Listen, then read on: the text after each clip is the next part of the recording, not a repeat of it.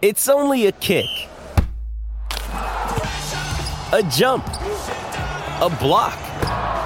It's only a serve. It's only a tackle, a run. It's only for the fans. After all, it's only pressure. You got this. Adidas.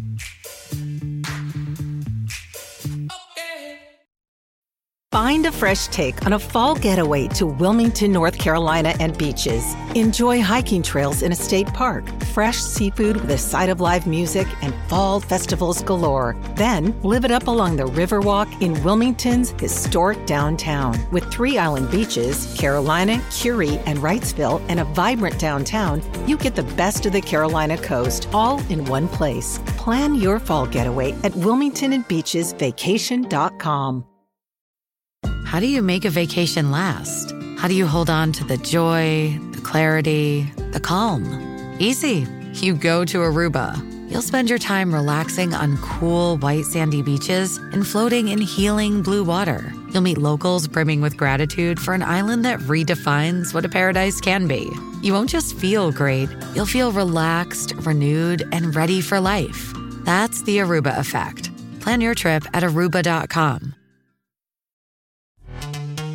This episode is brought to you by Pepsi Wild Cherry. Pepsi Wild Cherry is bursting with delicious cherry flavor and a sweet, crisp taste that gives you more to go wild for. Getting wild may look different these days, but whether it's opting for a solo Friday binge watch or a big night out, everyone can indulge in their wild side with Pepsi Wild Cherry. Also available in Zero Sugar. So grab a Pepsi Wild Cherry and get wild. I had to go about it, write it out and find it myself. And there's some stories I can tell you. This is the Final Word Cricket Podcast. It's season 14. It may be episode 38, 39. Who knows? It's hard to keep track of these things at the moment. Taxonomically, we have difficulties. Jeff Lemon and Adam Collins with you. I'm home. I'm home, baby. Back in Melbourne, where I belong, where it is football finals season. It's September.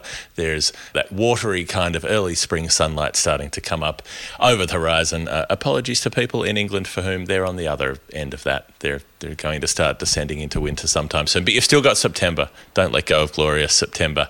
And you were making the most of glorious September, Adam. You were back on the cricket field today. I was, yes. I'm going to have that the gravelled voice of someone who's been on the cricket field all day, but in the most stunning circumstances at Wormsley, which, you know, even on a bad day is a beautiful place to watch or play cricket. So real privilege to be out there again. I did the Billy Midwinter, having played for the Authors against the Taverners last year. This year I played for the Taverners against the Authors and switched allegiance. But it was all. I ended up fielding for the Authors for a slab of time as well because they had 5 separate injuries and needed to because it was quite warm out there. Yeah. So they had to come out. And 2 of my Authors teammates did calves, including former guest on the show Steve Kinane. After 1 over, beat Monty Panesar outside the off stump. He's like, "Right, that's me done. I've done my calf straight off the field. That's it. 1 over into the day." But it was a belter of a day. We won by about 24 runs. You know, those Tavs events are always brilliant up there. I bowled 5 overs of ferocious off spin, and by that I mean basically bowling medium pace and trying to rip it, and didn't have any success in terms of the wickets column, but bowled pretty well. And yes, we managed to get home thanks to Johnny Barron, the broadcaster who I worked with occasionally at Surrey and just returned home from working on the Saurashtra Premier League. He picked up 3 late wickets and we snuck over the line. So a great day had by all. It's about 2 to 11 local time here now. I've gotten back to London. I'm absolutely spent. So even though we have a lot to get through and it's a busy show, yes, Jeff, you'll be very much steering the ship tonight, I suspect. Well, I have had time to have some sleep after the long journey back. So, yeah, I might be in slightly better fettle than you. There's a lot on this week. There's the Asia Cup is happening, the Australian men's white ball stuff in South Africa, Sri Lanka's women and New Zealand's men playing in England. Huge result for Sri Lanka in that series as well. We'll have more on that. A couple of new Final Word daily hosts over the week. You might have noticed Jeremy Coney has done a couple, did one with Alex Hartley, and I believe on the show that's just coming in as we're recording, he's done an episode with Andy Zoltzman as well. So I look forward to catching up on that. Yeah, nice to keep expanding the number of people who've been on the Final Word Daily as co-host. And looking forward to seeing Zoltz's take on, I don't know, say the 30-second summary and stuff like that. So, yeah, it's been great to be back on the bike with the daily shows across the T20s and the one day as I'll be back on the tools for those in Cardiff on Friday. Can't stop, won't stop, and all the rest. And so, for people who are listening to this show going, hang on, you're an Australian podcast, you're run by two Australians, why are you doing daily shows for the England-New Zealand series and not the Australia-South Africa series? That's because we're not in South Africa, whereas Adam is at most of the England-New Zealand games. So there's a degree of pragmatism in terms of what we cover, as well as a component of idealism. They tend to have to coexist. We'll have Tanya Aldred on the show later to talk about cricket and climate change, one of her particular beats, including the Edgbaston Go Green game. We'll have some details on what they've been doing there. The Surrey game that finished in a couple of days, and more on the county championship next week because we're halfway through the current round here. But Josh De Keris news. People are very, very keen on the career of Josh De Keris on this show, the son of Michael Atherton, who we spoke about with Michael Atherton when we interviewed him, and we've also done Storytime-related history stuff that leads up to Josh De Keris. He took 8 for during the last round, or the current round. But yeah, more to come on that. Yeah, the game's still going. So the Surrey game that I was commentating on Sunday and Monday finished within 3 overs on day 3, I think. They smashed Warwickshire by an innings, enforcing the follow-on and so on. So I'm actually not at the Oval tomorrow for that. However, I am at the Oval recording an interview. That's a little teaser there. Guess who I might be speaking to. And yeah, Josh De Keris. I watched him bowl quite a bit when I was doing Middlesex stuff over the 2 previous seasons, and there's something there. I mean, he gets it up and gets it down as you want to do as a finger spinner. Picked up a 7 for at the Rose Bowl earlier in the season. Now an 8 for at Chelmsford. He started his career opening the batting for Middlesex. Now he's down batting at 8 and bowling off spin.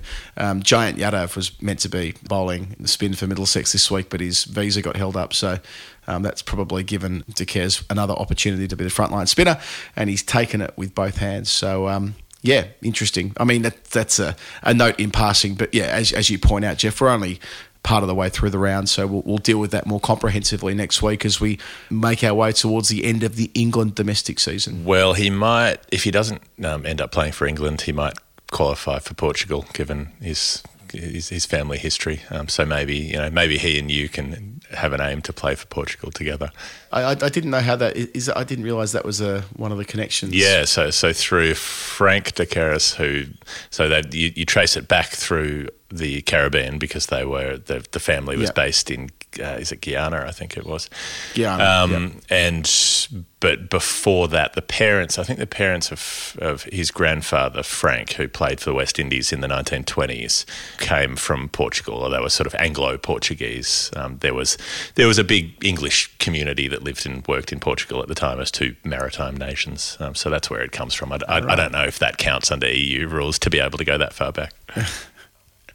Frank also played in that Test match in Jamaica in 1930, which we've talked about repeatedly, the last Test of Wilfred Rhodes and the first triple ton, Andy Sandham's 325, and so that through line goes all the way back to, as you say, the 1920s and 1930s in that family. It was his only Test series. He did go on a tour to Australia, but I'm led to believe from further research that he didn't play a Test on that tour because he was a bit too fond of the nocturnal activities on that tour. He was living the high life and thus was out of favour when it came to picking the 11 when he toured Australia in the late 20s. But anyway, talking of Portugal, talking of spreading cricket around the world, the Olympics. Is it on? It's on. It's kind of on. It might almost be on. We haven't had the official report that it's on, but we've had the unofficial, somebody who knows about it leaking it, report that it's on. Yeah, it was in the Times overnight, the same paper that Mike Atherton writes for now to continue that theme, that the executive board of the IOC will sign off for the Los Angeles 2028 events this coming week. And it's got a bit under the radar, I reckon, in the last year or so. The conversation around cricket into the Olympics was reaching the boil around the Tokyo Olympic Games in middle of 2021, but we haven't heard an awful lot in the last 2 years. But presumably behind the scenes it's been going well, because remembering that the logic here for the IOC is that they desperately want to engage India and the Indian subcontinent more generally in the Olympic Games. And with the probability of Mumbai hosting the Games in 2036, so it's Brisbane 2032, then in all likelihood it's going to be Mumbai 2036. They want to get the Indian hearts and minds, captivated by Olympic sports, and what better way of doing that than cricket? Now, it's likely to go in alongside flag football, which is of interest to those who I don't know an awful lot about flag football, but I guess it's like American football but without tackling. It's like touch rugby or something like that. Right. I just assumed you just throw the flag. It's really hard to get much distance, but if you roll it up just right, it's like a T-shirt cannon maybe, just fire at the length of the field. Well, it's kind of it's an emblem of the Olympic movement expanding again in terms of the number of events and sports it wants to include. Whereas, I feel sorry for softball and baseball, which are other, ball and bat sports, which are missing in Paris 2024. They've had that in-out relationship, baseball and softball, with the Olympics going back to the 90s. But it feels like cricket's going to be partly the beneficiary of that. A reminder, it has to be the T20 format. There could be one-day cricket, but in terms of the short forms, you occasionally hear people talk about the 100 being in the Olympics or T10 being in the Olympics. The IOC only accepts events which have an existing World Championship structure, and of course we have that in T20 cricket, and it'll be only 8 teams, much as it was for the women at the Commonwealth Games at Edgbaston last August, wasn't it, which you're at, Jeff? Now, and that's just, but that doesn't mean it's yes, it'll only be 8 teams, which in a way feels exclusionary, but it's not. There's method to the madness on why cricket's pushed so hard, because what you do is you unlock all of this NOC funding that is there for Olympic sports in many countries. That's why Brazil's women have gone professional so quickly in their journey. It's because they were pretty sure that cricket was going to become an Olympic sport, and thus they'd be able to unlock funding from their National Olympic Committee, and so it will be for other nations who aren't anywhere near the top 8 right now, but they might see the longer term benefits of investing in that sport with it being in the Olympic Games. So it's not just about whether this will be, like a lot of sports you see reach the Olympic Games, there's a debate around whether it'll be the pinnacle or not. Tennis is the prime example of that. And sure, will an Olympic gold medal be the pinnacle of the men's and women's T20 game? It may not. It probably won't be. I suspect a World Cup will still be seen as more prestigious. However, it will be the trigger to get a lot more money for developing nations. So if the major nations can play their role there, well, I don't see any downside. And the 8-team thing is also just about the difficulty in getting games on, because you'll have limited facilities. So if you're running an Olympics in Los Angeles, there aren't going to be a lot of cricket grounds kicking around. They'll have to find ways to improvise, essentially, to get the grounds that are needed, like at the Com Games. It needs to be played at one venue, probably. Maybe you could have it at a couple of grounds if it were in England or something coming up into the future, or in Brisbane potentially. You could split between AB Field or whatever. But if they're using the Gabba, for instance, in Brisbane, they're probably not going to be able to play cricket at the Gabba, because they'll have everything else at the newly redeveloped Gabba, all the track and field and so on will be there. So you've got one ground. That's it. You've got how many pitches can a curator get up on one ground to be able to use over the course of 2 weeks, and you've only got 2 weeks because the Olympics are 2 weeks. So you've got to cram in enough matches to knock everybody out, have a finals series, as it were, a couple of semi-finals and a final at least, and then get to get into that gold medal bout. And so if you've got more teams, if you've got 16 teams or whatever it is, you just literally don't have enough time and enough surfaces to play that many games. Yeah, I think where we would land is one ground for the men, one ground for the women, and in Brisbane, there are ways of managing that, as there will be in Los Angeles. But yeah, feels like this is a decision that's finally being made at the end of this week. Well, it's exciting for those of us, particularly someone like you who is a massive Olympic tragic, as well as being a massive cricket tragic. It will line up beautifully. If only they could get Eurovision involved in some way as well, then all of your interests would come together. There is some truth to that. It does. It did make me think about that a little bit today. I'm like, 2028. Yeah, how much steam will I have to go at the pace I'm going at the moment in 5 years' time? Well, that'll be an incentive. Like, it'll be for a lot of cricketers too. I reckon there'll be a generation of players who've been on the T20 circuit who, if the Olympics are there for them, they might think, oh, you know what? Maybe playing for my country a little bit longer which will be a good thing, of course, in the current climate, is something I'm more interested in doing than simply being on the T20 domestic franchise IPL, mini IPL circuit, because there's the lure of winning an Olympic medal. I'm not saying that'll apply for everybody, but there'll be some who like me and like you, Jeff, you love the Olympics as well, would be drawn into the magic of being part of something like that. I'd be drawn to sticking around myself if it's, if you ask me right now, are you going to be covering cricket in 2032? Look, I wouldn't be that confident in saying yes, but that would be an incentive to cover a home Olympic Games and be involved with that in one way or another. So, who knows what the allure may be. We had some sad news come through during the week. The tragedy and comedy double-sided coin, I suppose, with the Heath Streak non-death announcement last week when he was protesting that very strongly and saying, I'm still here.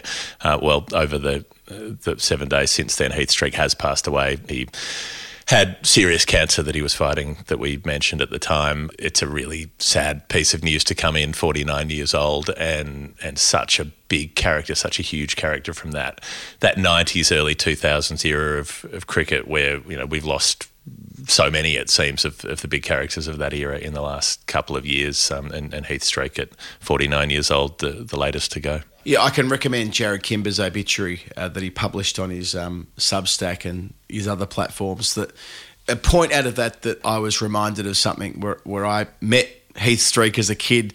He was just so big.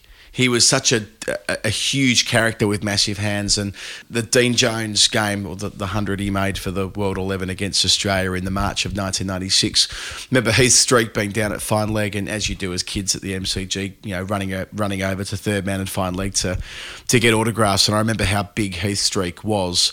And in that Kimber piece, there's a reminder there that by the time he retired from tests, he'd taken 1/5 of Zimbabwe's wickets, full stop, in that form of the game, 21% to be precise. So, he peaked early. He was a guy who, in the early to mid-90s, was the man for all seasons for Zimbabwe, all around the world. His record sort of held up. There was a decline there as a fast bowler, and that corresponds with when Zimbabwe kind of went off a cliff from a cricketing perspective. He was captain for much of that awful time where the country was stuffed, and he was a representative of it as the national captain, and of course the various protests, and he left the Zimbabwean team under protest at one stage himself. But along with Andy Flower, the two greats of that era, Zimbabwe's greatest era through the 90s when they became a full member. And of course, we have covered on The Final Word before that he was banned by the ICC for passing information to bookmakers, and he was very ill through all that time as well when he was suspended. So yeah, it's just awful that he's passed away so young. But you look at his record, 65 test matches, which would be unheard of for a Zimbabwean player now, by the way. Like the idea of playing that many test matches when Zimbabwe were being treated better by the cricketing world. He took 216 wickets at 28, which is the same average as Stuart Broad, and he had no support. He was doing this largely on his own. No Zimbabwean test player has ever taken more than 80 wickets, with the exception of Streak and a further 239 one-day wickets. He averaged 22 with the bat at test level. Again, going back to this Kimber piece, like when he became captain and his bowling started to decline, his batting went through the roof. He was a genuine all-round option for Zimbabwe towards the end of his career because he was such a fighter. He always wanted to give something back. He always wanted to make a contribution, and did so around the world too. He was a very popular member of the county circuit. When the news came through on Sunday morning, Warwickshire were wearing black armbands because he was a former captain of Warwickshire. And yeah, there's a strange statistical column here. He took 499 first-class wickets. It's a shame that he didn't get one more, but it didn't matter an awful lot when you consider the footprint that he left as a cricketer, as a fast bowler, as a captain, as a leader. Well, Hanif Mohammed, 499, Heath Streak, 499, not such a bad number to have. And that's my abiding memory of him, is being the one having to stand up against everybody else. I remember watching them play Australia in that period 20, 25 years ago, and being so much more impressed by him than by the Australian team. You'd be at a game as an Australian and everybody's jumping up and down and cheering for whatever Australia's doing. And I was thinking, well, it's easy for these guys. They've got a team of really good players around them. They've got all the support, and Zimbabwe are 6 for nothing much, and he's got to come out and try to do the job with the bat after having done most of it with the ball as well. You know, that to me was what stood out. You know, I remember watching him play with this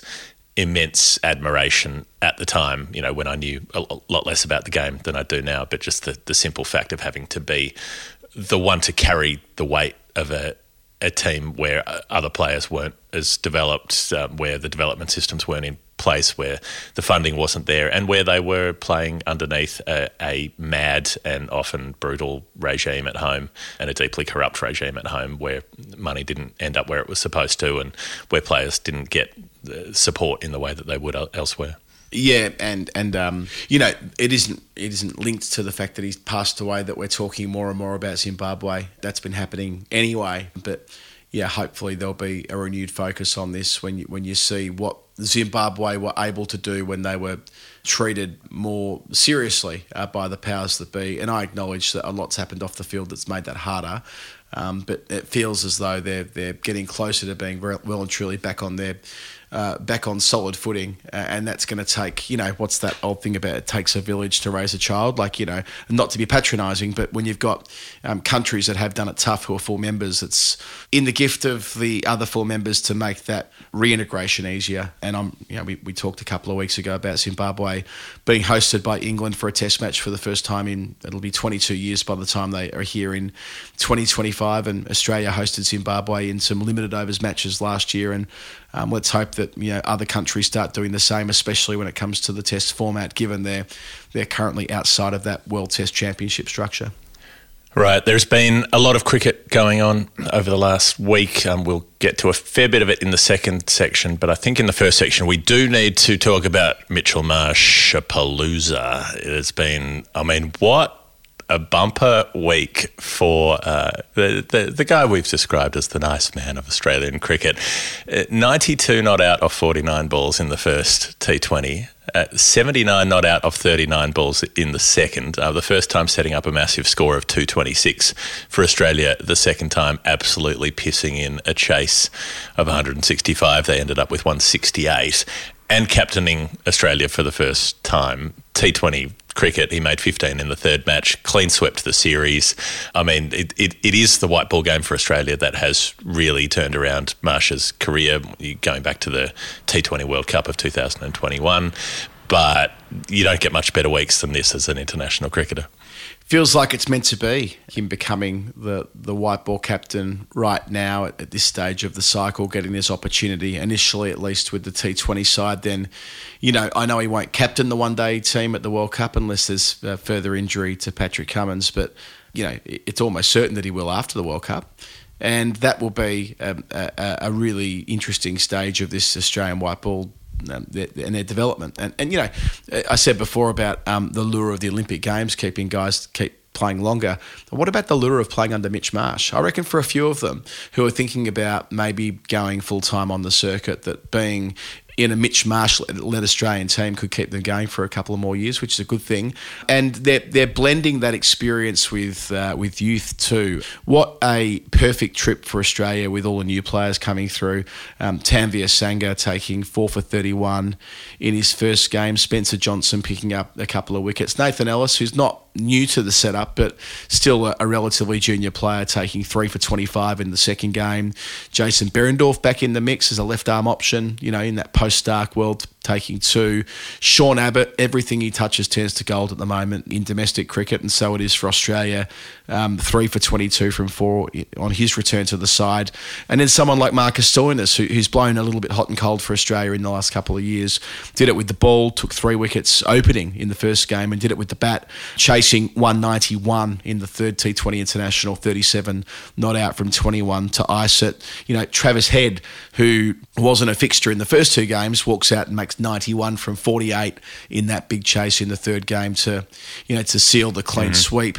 Josh Inglis plays a role, 42 from 22. I mean, Tim David plays a role in the first game, 64 from 28. Aaron Hardy on his first Australian trip plays a role in the first game. Like, Matthew Short from Victoria, who's getting a chance for Australia for the first time as well, made 66 from 30 in the second international. So, there is every box checked as far as I can see, unless I'm missing something here. This feels like maybe like the best T20 series Australia have ever enjoyed, being in South Africa, an opposition that in the past has proven challenging for them. And it's the established guys, it's the new guys. And I know they're not playing a World Cup until June, July next year, and a lot of water will go under the bridge, a 50-over World Cup and so on. But the building blocks are there for Australia to go on and have a serious tilt at that tournament in America and in the West Indies next year. And it is interesting that Matthew Short's opening the batting there as well. So, the plan that we've heard for the time being is to have Steve Smith do that job. And David Warner wants to go through until that T20 World Cup. But they're looking at that option as well of having that backup of Short being able to do that damage at the top of the order. And I think having innings come off for Tim David is important as well. We saw glimpses of it during that last T20 World Cup, but there was always that sense that in the way that you and Cam Ponsonby talked about David Milan in the England setup, there's that sense that certain players are always a lot closer to the edge than others. They have to perform a lot more consistently than others to be able to stay in the team. And as much as everybody talks up, isn't it great that Tim David had an unconventional path to the Australian team and so on, I still think that buys you less rope from selectors when you've got that. Right. When you've got an unconventional path in or an unconventional technique or anything about you that could be criticised, then you are afforded fewer failures.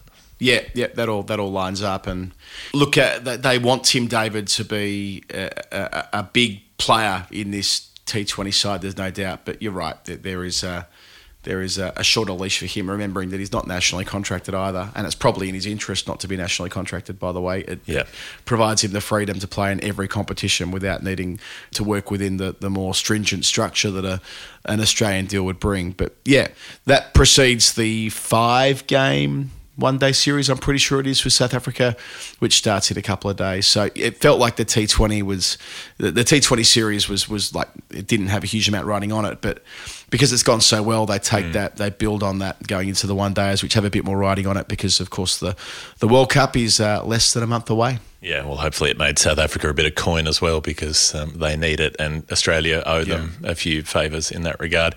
All right, before the end of the segment, let us play a little bit of Nerd Pledge. Nerd Pledge is the game that we play with people who listen to this show who like the reverse quiz format. They like to test us out. They do it in this way. They fund the show by sending through contributions that are not normal round numbers. They're very specific numbers. The numbers relate to cricket in some way, and we have to figure out what it means. Luke Reynolds, who long-time listeners of the show will recognise from the Pombonate Cricket Club special that we recorded. When was that? December? It was last November. It was the day after the T20 World Cup final. We drove down there. That's right. So we're going back to November. Was that October? November last year. And the long and rich history of the Pombonate Cricket Club in Western Victoria. Luke sent through $18.81, and I thought, slam dunk, that's got to mean 1881 the year. It's got to mean when the Pombonate Cricket Club was founded, but it was not. It was founded in 1883. So I don't specifically have the answer, the correct one for this, Luke, so you can send us a clue and we'll come back to it. But what I do have is I started reading some newspapers from Camperdown, which is just down the road from Pombonate, from 1881. Because that is a thing that the magic of newspaper archives will allow you to do. And I found, I don't know if it's the earliest mention, but it must be a very early mention of Pombonate. Richard Lucas's application for a licence of 3 acres in Pombonate has been granted. Crown grants have been issued to Catherine Cameron at Warndoo and Donald Mackenzie at Lismore. So that's, it was great news there for Richard Lucas. What he did with those 3 acres, I don't know. Is the Lucas family still a part of life in Pombonate? You can let me know that, Luke, as you dial in. But what I did find, and the reason that I thought this was worth bringing up, is that right next to this piece was a cricket report in the paper. I mean, in fact, right next to this piece was an article about an attempted shotgun shooting between 2 station hands at Mortlake. One fella managed to fire off 3 shells and still didn't manage to finish off the other one. So obviously wasn't such a crack shot. But next to that is this this cricket report, Adam, which is Camperdown versus Mortlake. Mortlake all out for 36. They fight back to restrict Camperdown to 50, and then they get bowled out for 21, setting them 8 to win. But I enjoyed reading this report so much that I thought I'd share a little bit of it with people listening to this show. Camperdown versus Mortlake. After an interval of 3 seasons, matches between the above cricket clubs were resumed on Saturday night in the face of the last match played at Camperdown when Mortlake were defeated by 300 runs. It was originally intended that only second 11 players should be sent to Mortlake. But after taking the condition of the ground into consideration, the team was strengthened by 5 first 11 players. So, first up, Camperdown just alpha dogging Mortlake completely. We don't even need to send the firsts to play you. We'll just wander up and smash you. Borne out partly by the scorecard, but not entirely. The local team, says the report, with one exception, made a very poor show with the bat. And although the match was won easily by 8 wickets, the state of the game during the first part of the day was very close and interesting. The Mortlake men were first sent to the wickets, and before the last wicket fell had made 36. Which I think we can agree is not a lot of runs, no matter what era it is. Hinchcliffe contributed 9, made up by 3 good hits. Isn't that great when you can get mentioned in the paper for playing 3 good shots? I think I've played against Mortlake. That rings a bell. When I was playing for Nestles, the factory at the Reed Oval in Warrnambool, my season, or my half a season, I think it worked out to be in 2000, 2001, so the second half of that summer when the family moved to Warrnambool and I was playing down there. I reckon we played against Mortlake away. It rings a bell. That would have been in the Warrnambool comp. So it doesn't... I guess they must have expanded the footprint of the... well, it looks like if they were playing Camperdown are in a different competition. But still, right. it jumps out at me. The other thing I wanted to note is that Luke Reynolds was a big fan of the book club episode that we dropped into the feed on Friday. He sent me a message. So I did read that, Luke, and that if you are not familiar, we now have a book club on the Final Word feed, which we will add to from time to time, maybe about once a month. That's the goal. Where a cricket book that Jeff or I have read, which may have no relevance whatsoever to the current media cycle. It could be a book from years ago. It could be a book that's not pertinent to international cricket in the slightest, like the book that we had the other day from Tom Hicks is about as far away as relevant to international cricket at the moment as you can get, but it was still very much worth doing, and I'm glad that Luke and others enjoyed that, and we will do more of it soon. Well, you'll be pleased to know that Allen of Camperdown took 4 wickets in his second over, 8 of the Mortlake players altogether falling to him for 15 runs. But then they fought back. The Camperdown team commenced their innings very badly. The first 8 wickets fell for 32. And so they thought they had them, the Mortlake crew, but unfortunately able to get up to 50, a big lead of 14 runs on the first innings. And then Mortlake fell to pieces the second time around, all out for 21. Hiscock bowled so well that 6 wickets only cost 18 runs before the Mortlake men in their second innings were again all at sea, says the report. I love the writing style of this particular era. Allen, who delivered in this innings 7 overs and 6 maidens for 8 wickets and 3 runs. So he's taken 8 for 15 in the first innings and 8 for 3 in the second innings. This fella named Allen, whose first name we do not have. In each innings of the losing team, the Yorkers played great havoc, no less than a dozen duck eggs appearing. The visiting team required 8 runs to win the match, and Henry and Dowling were disposed of before these were obtained. The pitch, upon which not a blade of grass could be seen, played better than was expected, although good cricket was altogether out of the question. Love it. So assertive. Yes, it's during the week at that aforementioned Surrey-Warwickshire game that I was working on, Andrew Sampson was part of the commentary team as well and ran through with me the day where Surrey beat Warwickshire in one day. That happened in 1953, 70 years ago. And just a little nugget or a little Easter egg, if you like, for story time that we're going to do next weekend.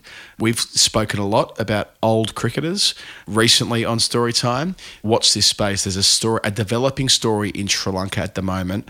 Not going to tell you any more. I'm going to save it for story time. Okay. But Andrew Sampson is all over this, and it's going to make you very happy. Okay.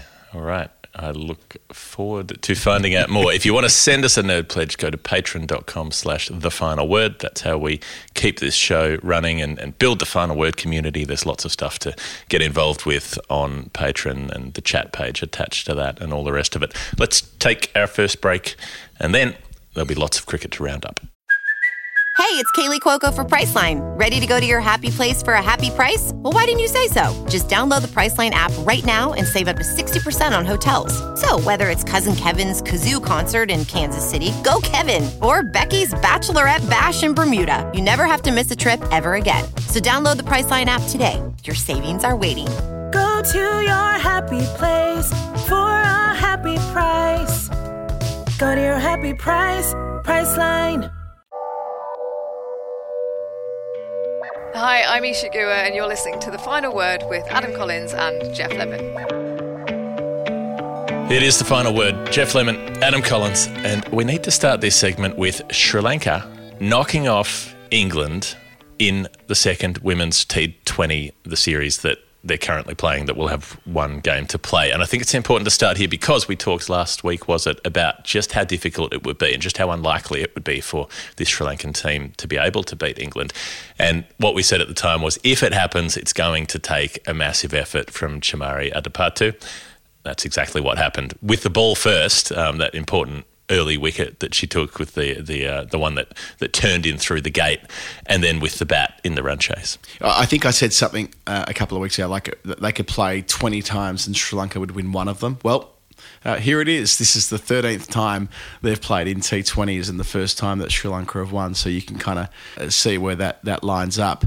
And look, there'll be scrutiny on England for this, but let's celebrate what Sri Lanka have been able to achieve. That first T20 down at Hove was a horrible, sorry, wet affair where, England clouted 186 for 4 in 17 overs with, Capsey making a brisk half century, Danny White doing what Danny White always seemingly does, and, Sri Lanka not getting close to their Duckworth-Lewis target because they lost wickets. And, the whole story was about Mahika Goa, who we've spoken about a lot on the show, her getting her first international wicket for England, of course getting plenty for the UAE, but picking up Chamari Atapatu, as her first England wicket. That's what all the headlines are. Even if they were dreadful conditions to bowl in, she wasn't hitting the radar as high as I think she would if it were dry. But, it was teeming down with rain. I can imagine nothing worse than, the scrutiny of playing on television for England for the first time and doing so in the pouring rain. But she got through that test. And, I don't think anybody saw coming that Sri Lanka would go on to bowl out England in 18 overs for 104. I mean, Charlie Dean making 34 down at number 8 saved their bacon to an extent. They were 66 for 8 at one stage. But that it was delaying the inevitable from there, with Sri Lanka winning inside 14 overs by 8 wickets with Atapatu 55 from 31. And I suppose it does to an extent highlight that England decided to go into the series without Sophia Dunkley, Sophie Eccleston, who's injured anyway, so it's a moot point, and Nat Siva, who's not playing in this series either. So it does highlight who isn't there for England, but that shouldn't be a problem for England. They've got the depth and the professional structure that it needn't be an issue that they're turning out the side they are. The bigger concern is that against the spinning ball, they have a problem. And we saw this 12 months ago against India in a one-day series at the end of the summer, that India were able to sort of swamp England with their spinners, and so it proves here again. So as Hypercourse noted on social media, it's a longer term trend line as well. England have been successful in 5 separate World Cups across the years, and none of them have been in the subcontinent. So there is something to note there on the way through. I think it's instructive as well that it's at Chelmsford in Essex, because that's the ground that England women were trying to pump up as being their fortress, quote unquote. There was this sort of obsession with the England men with Edgbaston, and then the women with Chelmsford, based on decent records, but not like unbeaten for 30 years kind of records at those grounds. And then, Sri Lanka beat them in the style that Sri Lanka win games, which is take you to the mat and choke hold you with spin in the first innings, keep it to a modest total, and keep it to something that they can chase, because their batting's always been the weakest suit. But it's when they've got when the spinners swarm you, and it's those spinners that we've seen operating for so long, like Inoka Ranawira and Prabhadani, who are so adept at using surfaces. If there's a slow surface, they can make scoring difficult. And Adipatu chipping in, like we mentioned, but then also Adipatu killing the chase. So yes, it's only 110, but that's the sort of score that Sri Lanka could comfortably fail to make, and have done plenty of times. Adipatu comes out 55 off 31 balls, mows some big hits over the leg side and just takes enough of a chunk out of it that basically the chase is done by the time she's out. Yeah, senior players like Atapatsu and Prabodani, the left-arm seamer, they've been around forever, right? And to have success like this, I know they beat England in a one-day international at the World Cup in 2013 at Mumbai, which actually cost England pretty badly. It meant they couldn't make the final of that World Cup with results working against them. But, the England team, you zoom out a little bit from this, they did so well to tie the women's Ashes and level at having won the T20s and the one days against Australia. So this will serve as something of a reality check. But equally, I don't think that it needs to be kind of, a sort of a gnashing of teeth either. You're allowed to lose games of cricket. You're allowed to be beaten and bowled out. That happens. There's clearly something going on with England and spin, but it doesn't mean that, the whole program's stuffed or anything like that. One criticism that I think is worth highlighting, and I think it's a fair one, is that Izzy Wong is out of sorts at the moment with her run-up. She bowled a number of front foot no balls. Her rhythm's not there. Her run-up's gone. I'm not sure whether subjecting her to playing an international game when she's not right is the correct way to be handling a very gifted, talented bowler with a very, very high ceiling. That's why bowlers like Izzy Wong and Lauren Filer and now Mahika Gore are getting picked, is because their ceiling is tremendously high. And you need to nurture that talent carefully. And I don't know whether Wong's been served particularly well by playing right now when there's something not right, which was visible during the 100 as well. I went back and watched some of her clips from the 100. It's not in isolation that she's struggling here. And she's got so much time on her side. I think she just turned 21 a couple of months ago. And she's a smart, sort of savvy person outside of cricket as well. So she'll get it right. But, the glare of an international, especially when they had no runs to defend either, she was on a little bit of a hiding to nothing. England and New Zealand in the men's series, not much point going into detail there because you can listen to the daily shows and get all the detail that you want. Anything that you want to touch on there before we move on? Oh, only that it was a pretty gutsy effort from New Zealand after their batting backfired spectacularly twice in a row to come out and make 200 plus in the third game of that series, the T20s that is. So I haven't had a chance to get on top of what happened tonight at Notts, but to play the way they did at Birmingham, to get back in the series, having been bossed in Durham and having been annihilated in Manchester, I think that's a noteworthy thing on the way through for them. That they'll improve from there. And remember that I said this on the Daily Show, they had a really poor 2019 to the point where the World Cup started, and from there they were great. And I wouldn't be surprised if it's the same when we get to India with New Zealand, who are so battle hardened, and a group of players that have been to the pointy end of so many World Cups that they end up doing the same at a tournament that no one's talking about them winning, but we seldom do. So I don't want to draw too much of a through line between their win at Edgbaston and going on to maybe win the World Cup later this year. Simply noting that it takes a bold pundit to write off New Zealand entirely in these forms of the game. Well, I've just checked the score, and New Zealand have won the fourth T20 as well, so they've tied up the series. They chased 175. England made 175 and New Zealand got past it, so they've put together a good effort in the fourth game there. The Asia Cup is pretty well underway. Pakistan smashed up Nepal first up. Babar Azam made 151, Shadab Khan 4 for. Pakistan made over 300, bowled out Nepal for 104. Sri Lanka kept Bangladesh for 164, although Shanto, one of our emerging favourites, made 89. So Sri Lanka chased that easily. India and Pakistan set up an absolute belter that then got rained off. So Shaheen Shah Afridi, 4 for 35, straight through Rohit Sharma, straight through Virat Kohli early on. India are 4 for 30-odd. And then Ishan Kishan and Hardik Pandya both make scores in the 80s, get India up to 266, and then it's rained off. Deeply disappointing because, we've just seen some absolute cracking contests between those two on the occasions when they're allowed to play. It could be a great thing for Pakistan. They didn't need to chase it, right? So they will feel as though they were in such a strong position with Shaheen taking 4 for 35 and, as you say, knocking over Rohit, then having Kohli chopping on. I loved the little bit of colour and movement that Star Sports put up a package of India's power play when they lost 3 wickets to Pakistan, and they didn't show any of the wickets, which kind of goes to the type of coverage we can, I don't know. I was going to draw a through line between that and what we can expect from the World Cup, but of course the ICC TV is done at arm's length from the BCCI and so on. But yeah, it was interesting that that Pakistan seem not to fear India right now. They came so close to beating them at the T20 World Cup last year. They flogged them at the T20 World Cup a year before that. So I think that this group game at the World Cup, when they play each other, it's about halfway through the tournament. Is that right, Jeff? They have their group game about halfway through at Ahmedabad. Ahmedabad, I think it is. That's where they're playing each other. After much discussion and potential other venues and so on, it is in theory still going ahead there. Although who knows? It might move 3 days out like it did last time. That's right. Yeah, who knows? This World Cup might be played on the moon. With a purple ball. No, that's not true because it's in India. It'll be played in India. But my point. Well, the last World Cup in India was played in the UAE. True. Other games. Bangladesh made 334 for 5 against Afghanistan, beat them comfortably. Shantor, century. How about this? Mehdi Hassan, my boy, made 112 opening. So he's gone full circle. Love this. He's spent most of his career at 7, hasn't he? Well, he's spent a lot of his time down at 10. But yeah, he's a good all-round prospect, Mehdi Hassan. Afghanistan, were held to 245. Tashkent Ahmed, another favourite of mine. I've been to his house in Dhaka. Took 4 for 44. Nepal against India.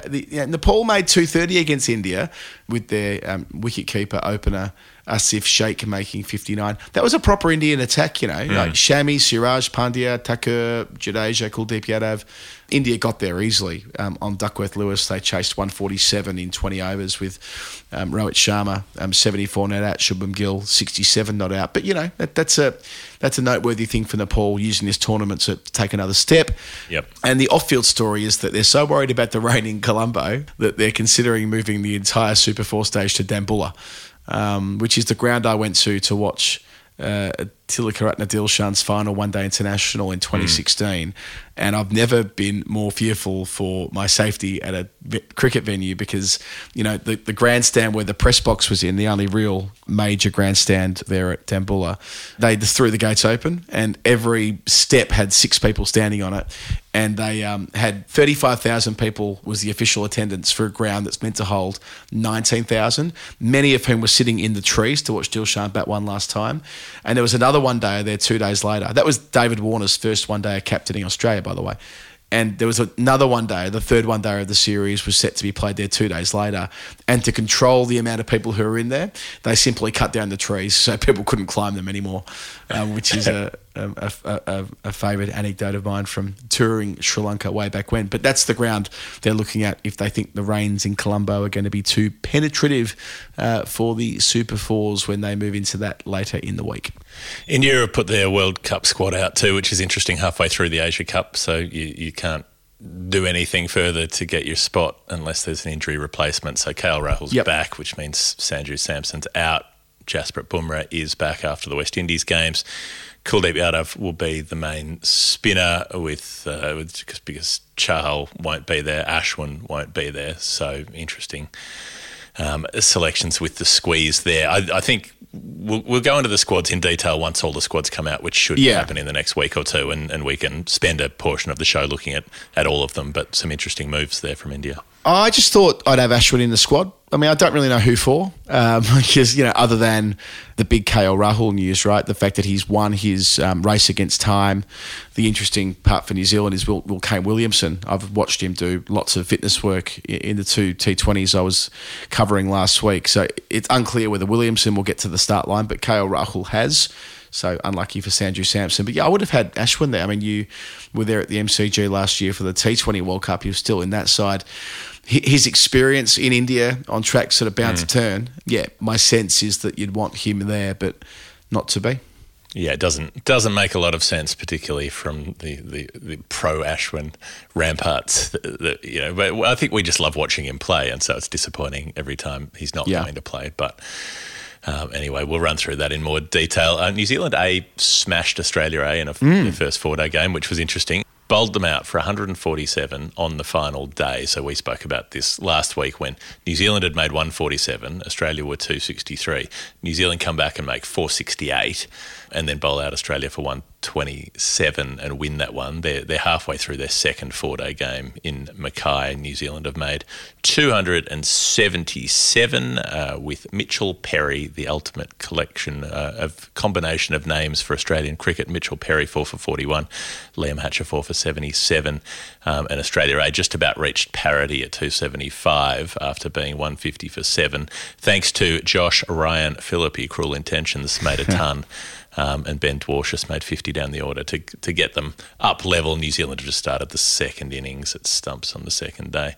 And New Zealand Cricket have named a new CEO who I don't know much about. Do you? I do a little bit. So Scott Winnick, it's a hard name to pronounce. He was the boss, or the chairman rather, of the New Zealand Players Association. So, he comes from that bent. But he has this private sector background as well. He studied at Oxford, played cricket at Oxford, got a blue there, but also played first-class cricket in Wellington.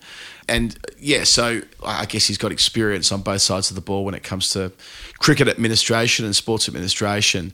But, pretty important time for New Zealand cricket, right? Like, they're going to need a strong chief executive.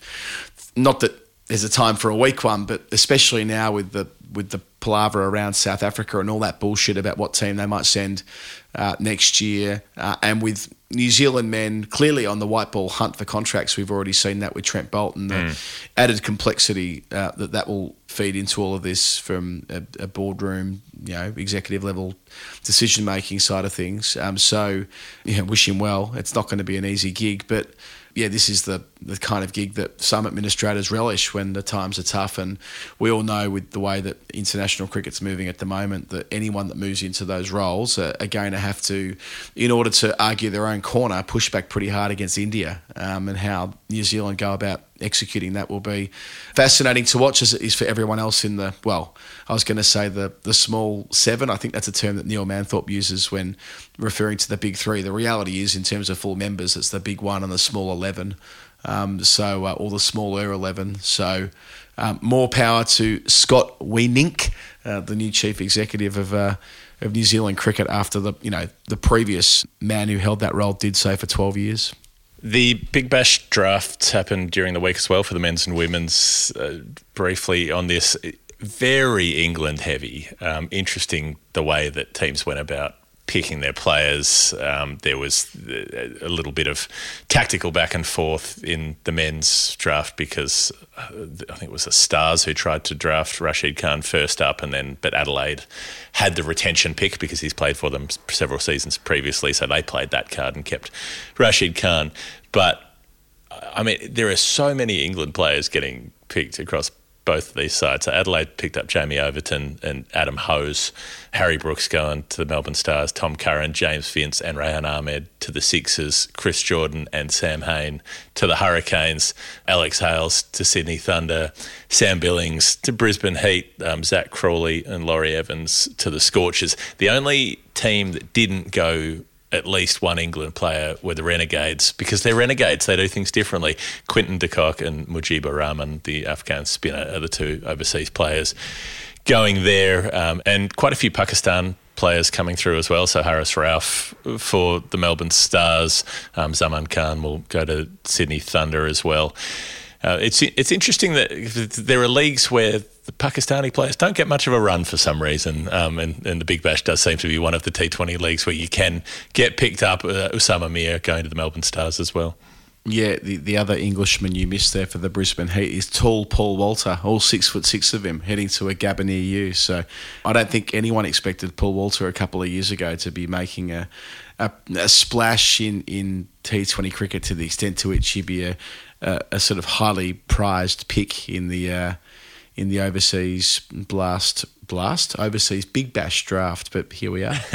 Not much to add really, other than the fact that it does simply highlight the extent that England's white ball program is respected around the T20 world and why these players are picked up so readily at the very start of competitions, be it those with drafts or those who just open up the checkbook. There are so many England players who now have established themselves as game-changing batters especially, but bowlers too. I mean, the very fact that Chris Jordan, deep into his career, is still going as pick number 4 there to the Hurricanes, that stands out to me. And Tom Curran as well, who was the player of the 100 final a couple of weeks ago with bat and ball, good option for Sydney Sixers, and he's of course been there for a long time now. He's a retention pick, but still, it's an interesting part of his career. And similar in the women's draft as well. So Alice Capsey and Maya Bouchier, the 2 players going to the Stars, both from England. Heather Knight and Lauren Bell going to Sydney Thunder with Marizanne Kapp from South Africa. Danny Wyatt going to Perth with Sophie Devine from New Zealand, who's been leading that side recently, and she'll be back doing that job again. Bryony Smith, the England player, to the Hurricanes with Shabnam Ismail. Bess Heath was a curious pick for me for Brisbane Heat with Amelia Kerr from New Zealand. So most of those teams, Danny Gibson as well going to the Strikers with Laura Woolvart, who the Big Bash social media said was from England. Laura Woolvart, she's not, she's from South Africa. But so yeah, only a couple of teams again who didn't pick English players, with the Renegades picking Hayley Matthews and Harmanpreet Kaur. So that'll be interesting. A couple of pretty feisty characters there. And the Sixers got Chloe Tryon from South Africa and Jess Kerr from New Zealand. I'm glad to see Jess Kerr get a go as well. Her 3-metre in-swingers, they're not the fastest, but by God, they move a long way through the air, and we've seen her do some good work. Starting to move out from the shadow of her younger sister, Amelia, who's always had the headlines. Yeah, there are all those women who have these monstrous in-swingers, and Jess Kerr, one of the very best, as you point out there. She had a good fair break tournament earlier this year as well. And yeah, the Bess Heath story is an interesting one, given that she was kind of on the way up. She remains on the way up, but she'll be making her England debut this week against Sri Lanka, all things being equal, in the one-dayers when they start. And yeah, she has done her time in the regional setup, and we know that's where England selectors pay most attention to what they do in their regions. And on the back of that, they've been clearly scouting well, because they know she's a player on the rise, and also someone who could keep well to Amelia Kerr as well if they choose to use her as a wicketkeeper. Got excellent gloves. Amelia Kerr is not easy to keep to because she spins at a mile. So that might be a bit of a package deal when they thought about getting a spinner, well, an all-rounder, but a spinner like Amelia Kerr, having a wicketkeeper as competent as Bess Heath if they want to go down that path. So that's where we're at with the drafts. Just to close out the second section, a Scotland schools team won at Lords, the under-15 boys T20 winners in the ECB competition for 2023 has been taken out by none other than Carlton Cricket Club in Edinburgh. Go the Blues, I assume. Nice. A reminder of what you were talking about in the Scotland episode last week, that there is an overall rise of the game in Scotland and in Carlton, who are playing finals this weekend. Yeah, they are.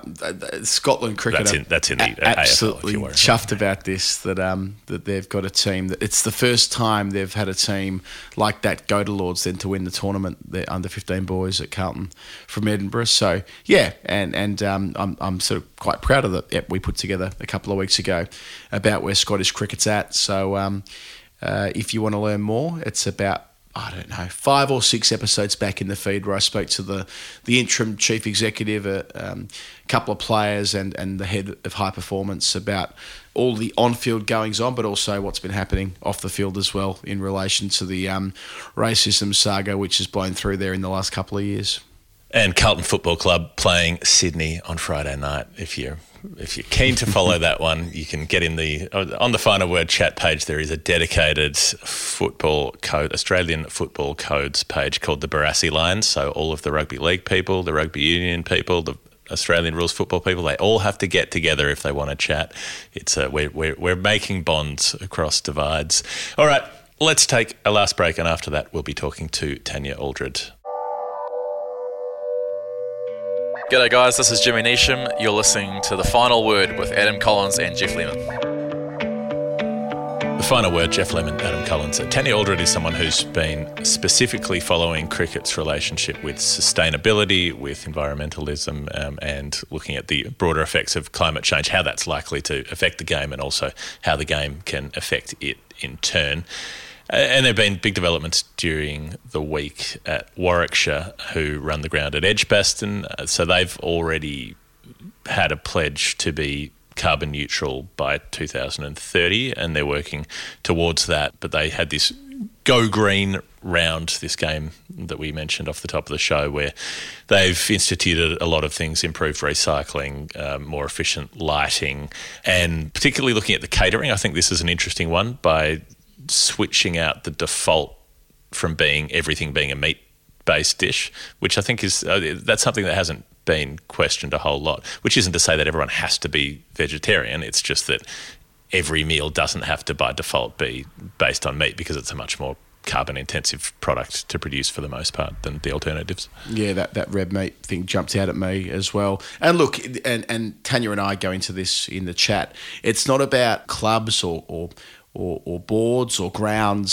solving climate change. It's more about it's about them providing a signal to the people that they communicate with, that if they're doing things better, then we all can as well, and we can all play our part, and reminding everyone where possible the extent to which cricket's going to be absolutely clobbered by the climate crisis. And yeah, we like to get Tanya on, as I mentioned off the top of the interview, about once a year, because she's got her finger on the pulse on these matters. So yeah, it did align nicely with what was going on at Edgbaston over the weekend, and Tanya wanted me to mention that after we completed our interview, which we recorded late last week when I was in Manchester.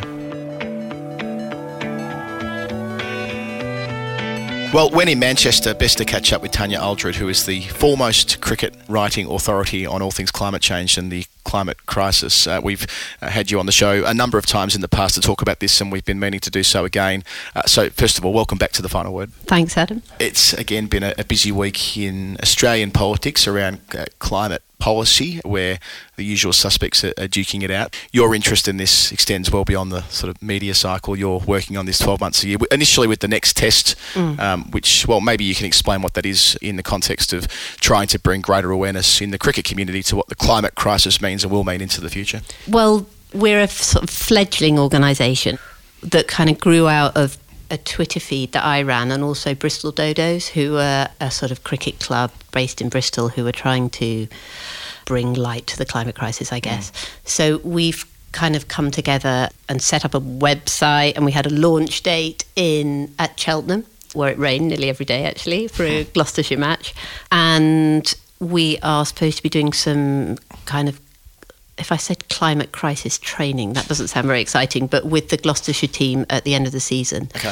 So I guess we're trying, if I said we were trying to be surfers against sewage, we're a tiny microcosm of trying to be surfers against sewage within cricket, and kind of, I suppose, bringing awareness of the climate crisis and trying to be somewhere where people could come together and try and, I suppose, look for hope, because I think there's a lot, you can feel very depressed about the whole thing, and also have some kind of tangible solution. So we're hoping to provide both of those things. And one other thing actually, which I read this week, which I thought was quite interesting, was that actually anger is the biggest driver of causing people to take action now with the climate crisis. And not that I want people to come to us feeling angry, but I think that might be something that drives people towards sites like ours, I guess. It stands to reason. I remember when we first spoke about this on the podcast, at least, you made reference to the fact that you've got 3 children, and you genuinely despair about what the planet will look like for them when they reach their 30s and 40s and so on.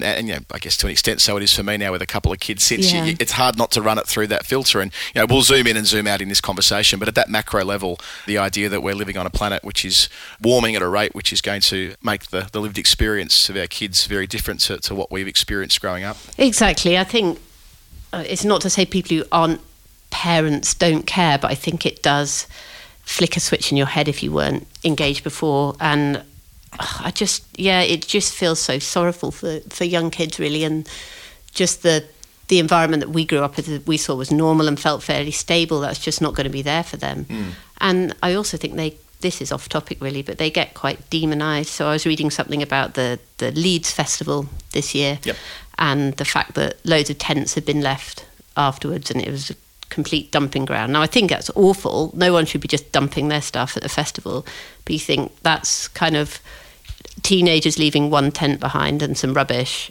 But what does that compare to political leaders deciding to invest further in fossil fuels, deciding to pollute the waterways, all that kind of stuff? So yeah, it was just something that occurred to me. And into your remit of cricket and policymakers within the sport that we cover, and the corner of the climate crisis that you're most engaged with in the last 12 months, there's been a lot going on. Now you get a chance to catalogue all of the activity or inactivity in the Wisden Almanac annually, which is a great thing that's been going for, I guess, 5 or 6 editions of the good book now.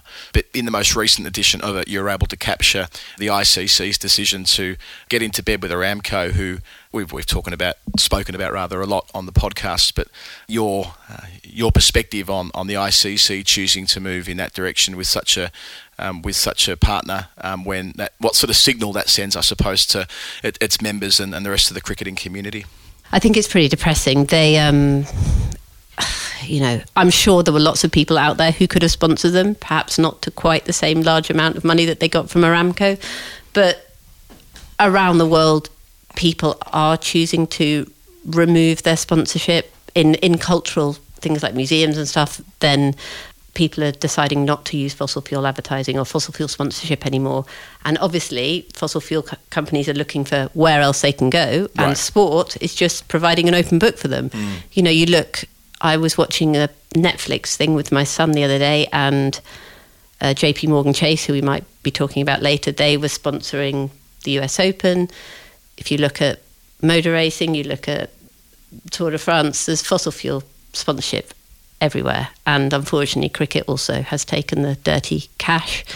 I know they had the recycling facilities, which you saw, the plastic bottle recycling facilities. But, cricket's got countries, many of the cricket playing countries in the ICC are those most badly affected by climate change, and yet they don't seem to put 2 and 2 together. Well, this is it, isn't it? And the Hit for 6 report was the trigger for us first having the conversation with you, back in 19, as I said before, pre-pandemic, which I think is an interesting part of this as well, that, we sort of stopped talking about climate change for a couple of years there when the world came to a halt, more or less. But in that, it went through in excruciating detail just how difficult cricket will be to be played in major parts of the world. I mean, my own experience of being in India this year and being in Delhi for a week, and how ill I was, and how it's impossible to divorce that from how polluted it was when we were there.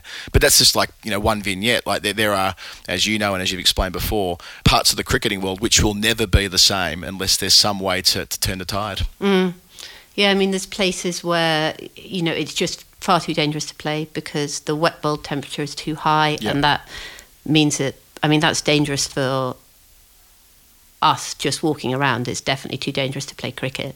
And then you're talking about air pollution, so sports. So obviously air pollution affects all of us, but it would particularly affect children and older people and ill people, and then sports people, because they are running around and inhaling and exhaling obviously much more. So I suppose heat and air pollution would be the two kind of obvious ones. And then obviously cricket is affected by other things that might not affect the players so personally. So we've got hurricanes in the West Indies, you've got floods in India and Pakistan, and floods even here in the UK, and the wildfires in Australia as well, obviously. Sure, I mean, there's something in each country, isn't there? And, you could do a little tick list. Sure, right. But being in the UK, where we won't be affected, well, in the long run, sure, but not in the short term. It disregards the fact that there are millions, hundreds of millions of people who are living in full member nations, to use that as a benchmark, whose lives will be dramatically affected in the Indian subcontinent, for example, in ways that'll make the cricket part of this seem small fry. Exactly. I mean, I saw something. So Pakistan, for example, is if I read this properly, is 5th amongst the world's most climate affected countries of all the countries in the world, and a major player in the cricket world. And yet I just struggle to understand how you can cricket authorities can in good faith sign such a big deal with Aramco. So that's the doomsday scenario or the reality of where things are going from a public policy perspective. Then there's the way in which people within cricket can combat this and can move the conversation forward. What we've seen an uptick in the last 2 years especially is civil disobedience, not just in cricket but around the world. But cricket's been part of that. The Just Stop Oil protest on the first day of the Lord's Ashes Test stands out. My view that day was that so much emphasis was on the game being stopped and, Johnny Bairstow carrying the protester and chucking him over the fence and all the other colour and movement, and not quite so much on the conversation that's being had by Just Stop Oil, which isn't some extremist organisation, incidentally. What they're asking for is something which is right in the middle of mainstream British politics at the moment. But nevertheless, civil disobedience at cricket events is another step in, I suppose, moving this into the mainstream, climate change and cricket into the mainstream. Yeah, I mean, I think it's something that a lot of sporting events have had to face and increasingly will have to face. I think even Wimbledon this year, they had a JSO protest and they had thought of themselves as quite green. They have actually done quite a lot of good work within the sort of sustainability sector, but they'd signed a deal with Barclays, which then drew protesters towards them. So somewhere like Lords, for example, the MCC have done a great deal of sustainability work. I think we spoke earlier about Pat Cummins coming and MCC signing up to the UN Sports for Action framework. But they've had this long-term deal with JP Morgan as their principal sponsor since 2011. And they are the biggest bank that lends to the fossil fuel industries. And if I can just read this, between 2020 and 2021, they increased their fossil fuel financing, and they're the biggest also investor in fossil fuel expansion, and that's something that we've been told just can't go ahead. There was an interesting piece in the Guardian earlier this week where they were talking to scientists all around the world about this year, which has obviously been, I think July was the hottest July ever on record, and we've had, you know the drill, you can tick them off, unusually warm sea temperatures, melting sea ice. But there was one quote that I thought was quite pertinent, and it was, we need to stop burning fossil fuels now, not sometime when we've allowed companies to make all the money they possibly can.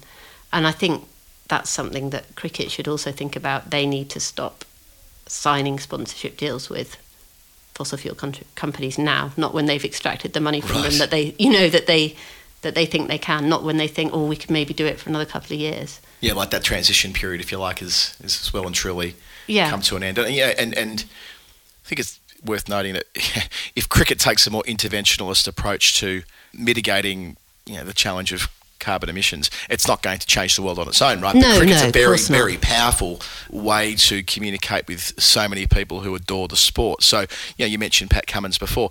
Pat Cummins isn't saying that because he has started up his own organisation in Australia and now he's working with the MCC and the World Cricket Committee more formally on this as of a couple of weeks ago, he's not saying that will in itself change the world, but it will mean that there is more pressure applied and that more people are invested and engaged in the conversation. Like that's kind of the natural flow and effect of high-profile people using their megaphones. Exactly. And I've got great disrespect for him because obviously as soon as you put your head above the parapet, you're accused of being a hypocrite. Yep. And he's had to take all that flack. I mean, obviously he's a professional cricketer. I mean, I think there's a conversation to be said within the ICC and other organisations as to how many competitions there should be and whether cricket should expand, whether it can afford to continually expand in that, I suppose, a capitalist outlook.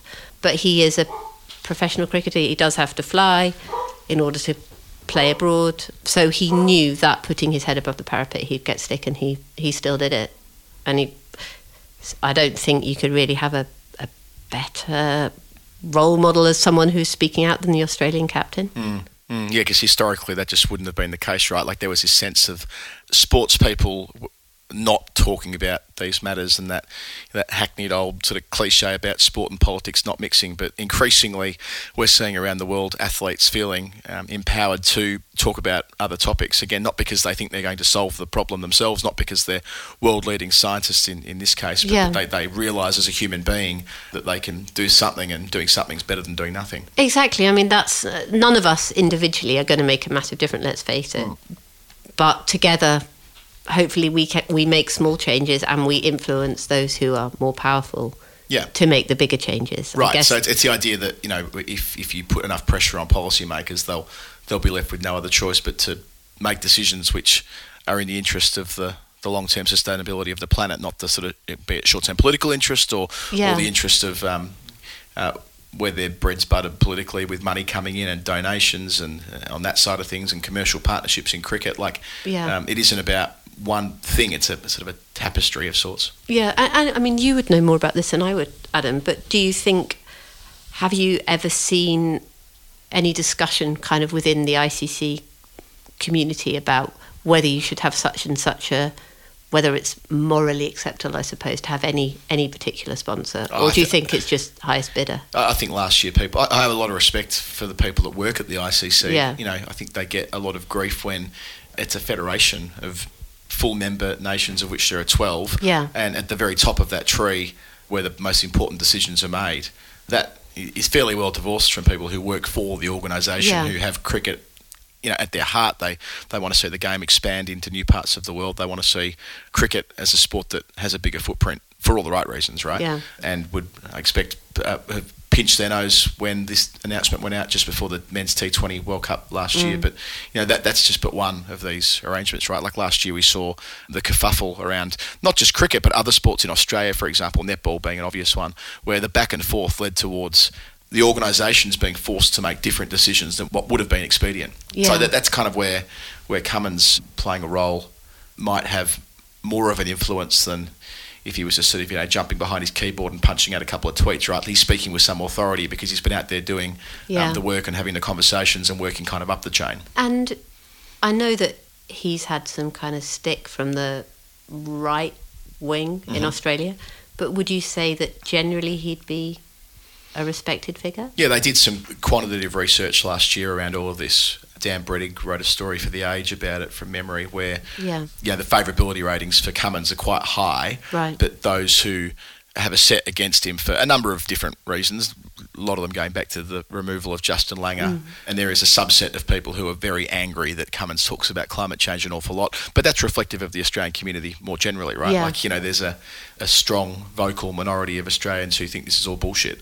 Yeah. And when we had we had a Prime Minister about 4 Prime Ministers ago who I think he might have described it as bullshit, climate change. And we know in the American political conversation at the moment that it was described as a hoax last week in a presidential debate. So that is still out there. But Cummins has got credibility, I would say, across sort of fair-minded people who don't already have a starting point of him being a hypocrite because he flies places and so on. That is there, but it's not the prevailing sentiment. Because I think that's the thing about sports people is they can, whereas politics is, well, certainly in this country, can be very divisive.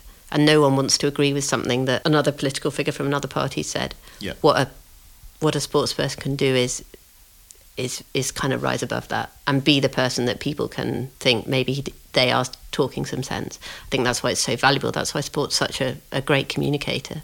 So you mentioned the MCC before, who, their sustainability chief, whose name escapes me at the moment. It was Russell Seymour. Who I think we had him on the pod at one stage a few years ago as well, had a big hand in helping shape the policies of Lords for this reason, right? Yeah. Like Lords is the epicentre of the game in many people's eyes, for right or for wrong. It's where it's the cradle of the laws and all the rest of it, and the symbolic home at that old ground.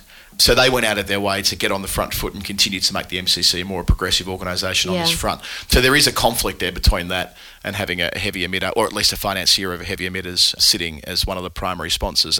But there's been room for members to show dissent and to have a conversation internally. And who knows what that might mean for what the MCC do in the future. Yeah, because I think that deal comes up at the end of this year, I think, much like the Aramco deal. So it'll be really interesting to see what happens basically on both those fronts. Right.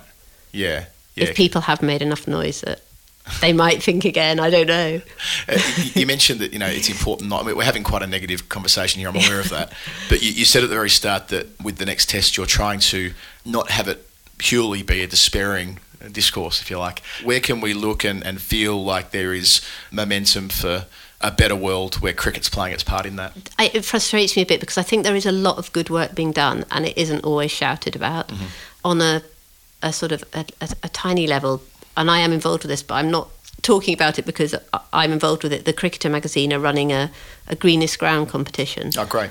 So this is, I think the closing date is just finished, but this will be its third year, I think. And that's celebrating all that clubs are doing. Because clubs have actually individual clubs have actually worked quite hard at this stuff. I suppose lift sharing is a part of cricket anyway and has been forever, but kind of working on reducing, doing more lift sharing, installing solar panels, ensuring they're not using plastics, having green energy, using kind of mowers and stuff that are powered by electricity rather than by petrol.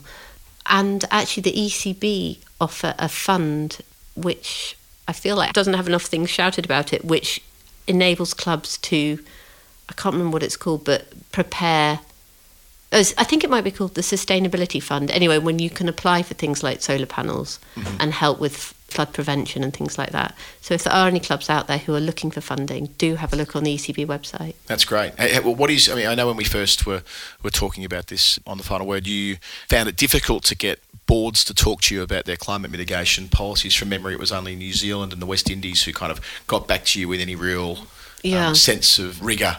How do you feel now, 4 or 5 years on, again acknowledging that the 2 years of the pandemic made life very difficult for policymakers in all sorts of public-facing organisations, but still, like, take the ECB, do you feel like in that 5-year window, from the perspective you're coming at this from, that they have got a set of policies in place which are in line with what you're discussing? Yeah, I think the ECB have actually made a lot of progress. They've got a sustainability, I think she's called manager in, and I believe that there was funding that was ring-fenced even after the pandemic when there wasn't really any money left. And they have had a strategy which has been supposed to be launched. I thought it was this season, but I haven't heard anything about it. So I think there is good work being done there behind the scenes by the ECB, but I'd like to kind of, hopefully, if I speak to you next time or by next season, we'll know exactly what's going on there. But I think there are some people who are genuinely behind it within the ECB. Other nations, I'm not sure so much. Obviously, there are issues with the poorer nations who are struggling just to tick by. And I think that's one of the things the Hit for Six report talked about, which is having a climate resilience fund or emergency funds that people could dip into. Right. As far as I know, the ICC hasn't done that, but I think that would be, I guess, as all the conversations about kind of climate equity and how the richer countries have caused the problem and the poorer countries are suffering. That carries over from the political sphere into the cricket sphere, I think. Yeah, we spent so much time thinking about what world cricket might look like in 10 years, and it's fairly sorry old world that might be ahead of us from a administrative and what competitions and international cricket feels like in relation to IPL owned franchise tournaments. But I suppose if the planet keeps moving in the direction it's going, that'll be a secondary concern. It'll sort itself out, Adam. Yeah, that's right. We won't have the flexibility to have conversation, existential dread about another T20 comp popping up when it's 50 degrees in Australia or whatever it works out to be, without wanting to exaggerate. Tanya, thank you for your continued work here. Make sure, if you're listening to this and you're on social media, to follow the next test. You'll, of course, be writing again for the Wisden Almanac next year, holding everybody to account in the usual way, and we will speak to you regularly and check in and make sure we're doing, to the limited extent we can, what we can to keep talking about this challenge within cricket. Oh no, well thanks so much, Adam, and then just to say, there are lots of people out there who are kind of doing work on these things. So yeah, just big shout out to everyone, really. Thanks to Tanya Aldred for making time to join the show once again. And that's it. We're at the end of another episode of the Final Word Weekly, which we've never called the Final Word Weekly, but sometimes you need to help distinguish from the many other shows that are now in the feed. Yeah, and just before we finish, I thought it was like timely as well to speak to Tanya Aldred about climate change this week, when a lot of our colleagues in the media have boycotted the Walkleys. Like, it may not sound like a big deal, but inside the industry it kind of is, because they don't want to be associated with a big polluter who are sponsoring the Walkleys, and so it goes. But there are all sorts of different ways where you can apply pressure on decision makers, and hopefully the conversations that Tanya is having around cricket we'll see that in our sport as well. I think we can wrap it up there. If you want to get in touch with us, I mean, there's the internet. You pretty much just type us in, you'll figure something out. If you want to join up on the Patreon, it's patreon.com/thefinalword. And if you want to find out about the Lord's Taverners and all of the good work and different fun projects they're doing, look in the show notes for this episode. You can find a link where you can join their mailing list and just follow along whatever it is that they're doing, including getting involved with games like the ones that Adam's been playing for and against the Lord's Taverners as a Billy Murdoch-style turncoat in the last few weeks. You too can switch allegiances whenever it takes your fancy, because it's in a good cause.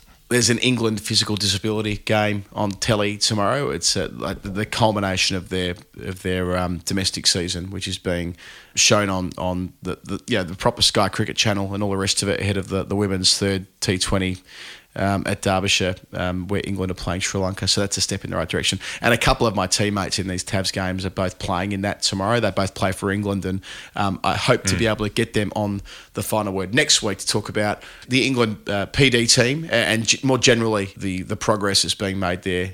It feels to me like an area of conversation we haven't talked about quite so much, but these Tabs games have given me a chance to meet some really interesting people. So that's one to mark on the to-do list for this time next week, Jeff. Plenty more coming up through the week. There'll be some interview material. There'll be story time on the weekend, and on we go with just under a month now before the men's 50 over World Cup starts as well. This has been The Final Word. Thanks for being our company today. We'll see you soon. All right, bye-bye. I had to go about it